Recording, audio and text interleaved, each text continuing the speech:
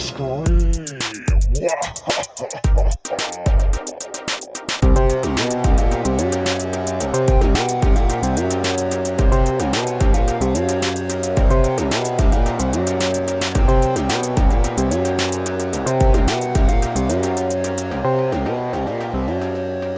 This is Teenage Scream, where we fondly dissect the best and the worst of 90s teen horror. I'm Kirsty Logan, this is my co-host Heather Parry. And welcome to day 13 of our 13 Tales of Horror, but really it's 14 mini-episode pre-season countdown to Halloween thing. Thanks, Pike.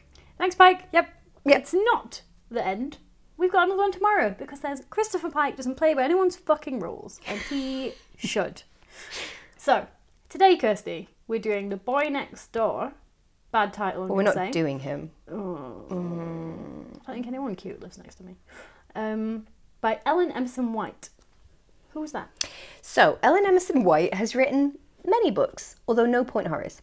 Her books include Santa Paws. Is that about a cat? Yes. Oh. Or maybe a dog.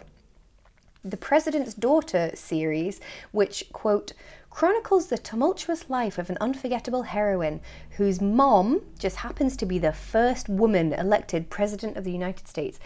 Gender shocker. I thought it was a man. Seems kind of sad now, doesn't it? Oh, that yeah. we've not got a woman president. We've got that. Anyway, let's not talk about politics. Also, surprising fact. Under the name Zach Emerson, she has written a series of Vietnam War novels. Oh, wow. Didn't see that coming, did you? No. There you go. I bet she's a military kid. Do you think? Yeah. Maybe. So, are there Vietnam War themes in this story? Ah, if only. Okay. Winter. I'm ready. Winter in New England was much too cold for ice cream. But the show must go on. The store must stay open. And Dorothy was working from 4 till 9. The closing shift. It was boring to work by herself, but they weren't getting enough business for her boss to justify paying extra staff. It was very boring. Just close. Yeah. Just close. End of Are story. you not Okay, goodbye. spending more money paying her and keeping the lights on Yeah, than you're making? ridiculous. Yeah. But it is quite a good tone, I think. You know, this kind of boring ice cream store. I think it's actually a creepy setting, and like I'll come back to a specific bit later, but like that setting of like this ice cream shop and it's cold weather and you're the only one there at night, that's pretty creepy. So it's dark and snowy outside, and you've got that weird fluorescent light showing you up in what I assume is a glass-fronted store. Nice. Yeah. Nice. We're giving this story way too much credit I know because you- it doesn't actually describe any of those things. We're just creatively inhabiting the space. Maybe that's what point horror was good for. Doing so little that you had to use your imagination to make it actually good. Yeah, maybe. Anyway, so Dorothy, as you've heard, works the late shift at an ice cream store in New England, which I can only assume is both cold and dull. I don't know anything about New England, but if it's anything like England. Yes. So she's looking forward to watching Miss America after her shift with her best pal Jill, who likes art and science, but she's a woman. Well, can I actually point at that? can point at it. Can I point at that and read you a bit? Because we have this. In many ways, they were exact opposites. Jill was tall. She was short. Jill was blonde. She had dark hair. I mean, people with different coloured hair can be friends.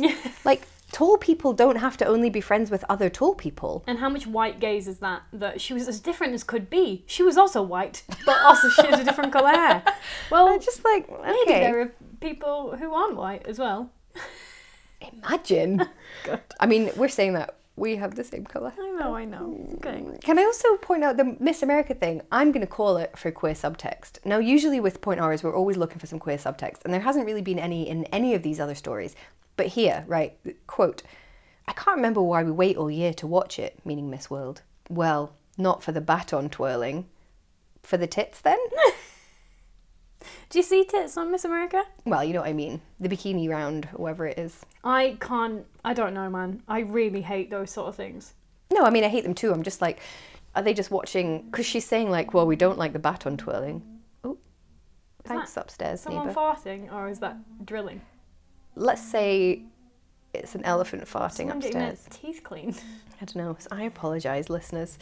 What can you do? Welcome to the our neighbour world. said she was finished with her kitchen. She's not finished with her kitchen. I'm not having the argument with her again. Anyway, I'm going to call it for queer subtext just because I'm so desperate for some. I just don't know why they're like, oh yeah, let's go watch Miss America. Although I do like it now when everyone thinks they're like, you know, total bimbo idiots, and then they get to the front and they say something mad political. Yeah, I right. really like that. That's made it good. Although I kind of feel like, you know, in these days of like streaming and catching up on stuff, it's quite fun sometimes to be like watching a show that like everyone's watching. Eurovision Yeah. is a good one for that. Things like that. It is quite fun. That's true. To all be watching something at the same time and like reading the tweets about it and stuff. Maybe I'm a total hypocrite for being like, oh, but Eurovision's so good, but Miss America, no, don't watch it. Exactly. What's the difference really? Anyway, so despite being completely different, they are thick as thieves. Having different coloured hair. I actually like their friendship. Yeah. It's quite a good friendship. I mean, particularly the end. Woof. Whoo, we'll get there. So one of their teachers has died, Mrs. Crichton. Crichton? Crichton. Let's say Crichton from Red Dwarf. If only. And they both think it's weird that the funeral was so well packed out when she was such a bitch. Cool. I actually agree with you. If you're a shithead in real life, you die and then everyone says really nice things about you. Why? You can just be like, well, you know, they're a real cunt and now they've died. And that's that. Yep. When everyone's like, oh, well, don't talk ill of Margaret Thatcher. I'm Really? going to. Dorothy closes the shop at 9, and this kid, Matt, comes back. Now, her and Matt went on a date way back when, but they basically weren't interested in each other and now have regarded each other with mutual vague disinterest since then. Not what disinterest means, but fine. I actually quite like that they just kind of went out and it didn't work and then they just left each other alone. Seems quite I'm realistic. just like, let's not talk of that again. Yeah, let's just not pretend that we know each other. Mm-hmm. So, she's being unbelievably cool about the fact that he's kind of being creepy. So he comes in and she's like, I'm trying to close up, and he's like, yeah, I just want to see how it feels. Well, I'm going to call it, because I actually think this bit is really scary. I'm going to Yeah. read from the book. Okay, so Okay. he's come around, like, they're the only people there, there's absolutely nobody around, and this is what we have. Now he looked at her, and his eyes seemed a little funny, too bright or too something. I want to see what it's like, he said quietly. Which I was like, I'm sorry, a jumpy young white guy is the true terror these days. Mm-hmm. Like, he could do anything. He could be trying to rape her. He's going to shoot her, something. I was like, that's actually fucking horrible. I thought it was very sexual assault red alert. Yeah. Like, no one else is here. I want to see how it feels. Yeah, Yeah. exactly. Okay. But she's really cool about it. And Mm-hmm. she's like, I'm just going to play this off like he's just being weird. Like, oh, you know, you're going to have to leave. Get out. What's this? You playing a joke on me or something? And she is basically pretending that he's being stupid until he gets a gun out. Yeah. Gun. Fuck. And he says he's going to kill her to see how it feels. Which is, you know, equally as terrible as being sexually assaulted to see how it feels. Oh, and this kicker as well. He picked her because she's not special. Oof. That's killer, isn't it? Oof. That's a real kick in the tits. And he's going to make it look like a robbery. But he says that as if it's going to help him get away with it. Which, like, why would They're it? still going to look for the robber. It's still going to be a corpse. Yeah. They're going to be like, oh no, ignore that dead girl. Someone stole her $20 out of the till. Like, they're still going to investigate it. Yeah, it just means that your motivation for the killing was money, not just killing. But you will still get done for murder. Yeah. Even if you can pretend that you were actually trying to rob it. Like, it's still murder. Even in the early 90s, there's probably CCTV in there, right?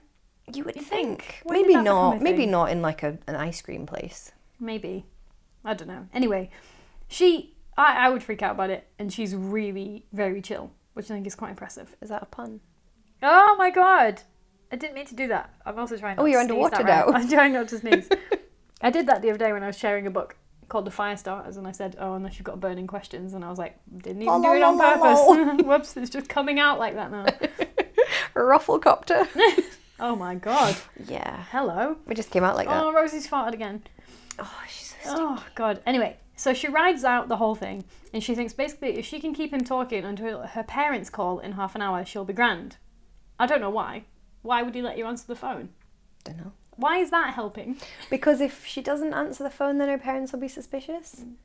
It doesn't matter anyway. I Like don't if he just know. kills her and I gets it and know. runs away. I don't know. Oh, ridiculous. Anyway, she keeps him kind of interested by telling him a wild story about how she knows what it's like to kill someone because she killed their teacher, Mrs. Crichton, by pushing a baby carriage out in front of her car and watching her steer off the cliff. These murderers in these books are shit. You can murder people by doing other things. I mean, it worked, though. I suppose it did, yeah. But she could equally just have, like, hit the carriage. Yeah, or, not gone off a cliff. I know. Anyway, she says she can take Maybe him she's to got really see- great brakes. She just braked. Who knows? This is not sponsored by a brake company. Dorothy says she can take Matt to see was it Matt? Yeah. Yep. To see the wreckage tomorrow to prove it. And then her mother calls, somehow thereby saving her. Don't know how. She tells Matt to run away and she won't tell anyone. Now they've got secrets on each other. She'll see him tomorrow. So then he goes and she's got out of it. Really good. Smart. Like her. Much better than I could be. So she goes to Jill's place to watch Miss America. And she says, Jill, we're going to have to do it again. Whoever she was, Mrs. Crichton, was meant to be the last one, but they've got to kill again after school tomorrow. I actually quite like this one. I actually quite liked it too. See, I like the setting. I always like a cold setting. Like, I like a snowy setting. And I also like murderous teenage girls in a story. Yeah, I really like that as the sort of basis for a story. me as well. And the sort of double switch at the end. Mm-hmm. Also like this. 2 couples came in double dating. The girls were, quite vocally, watching their weights.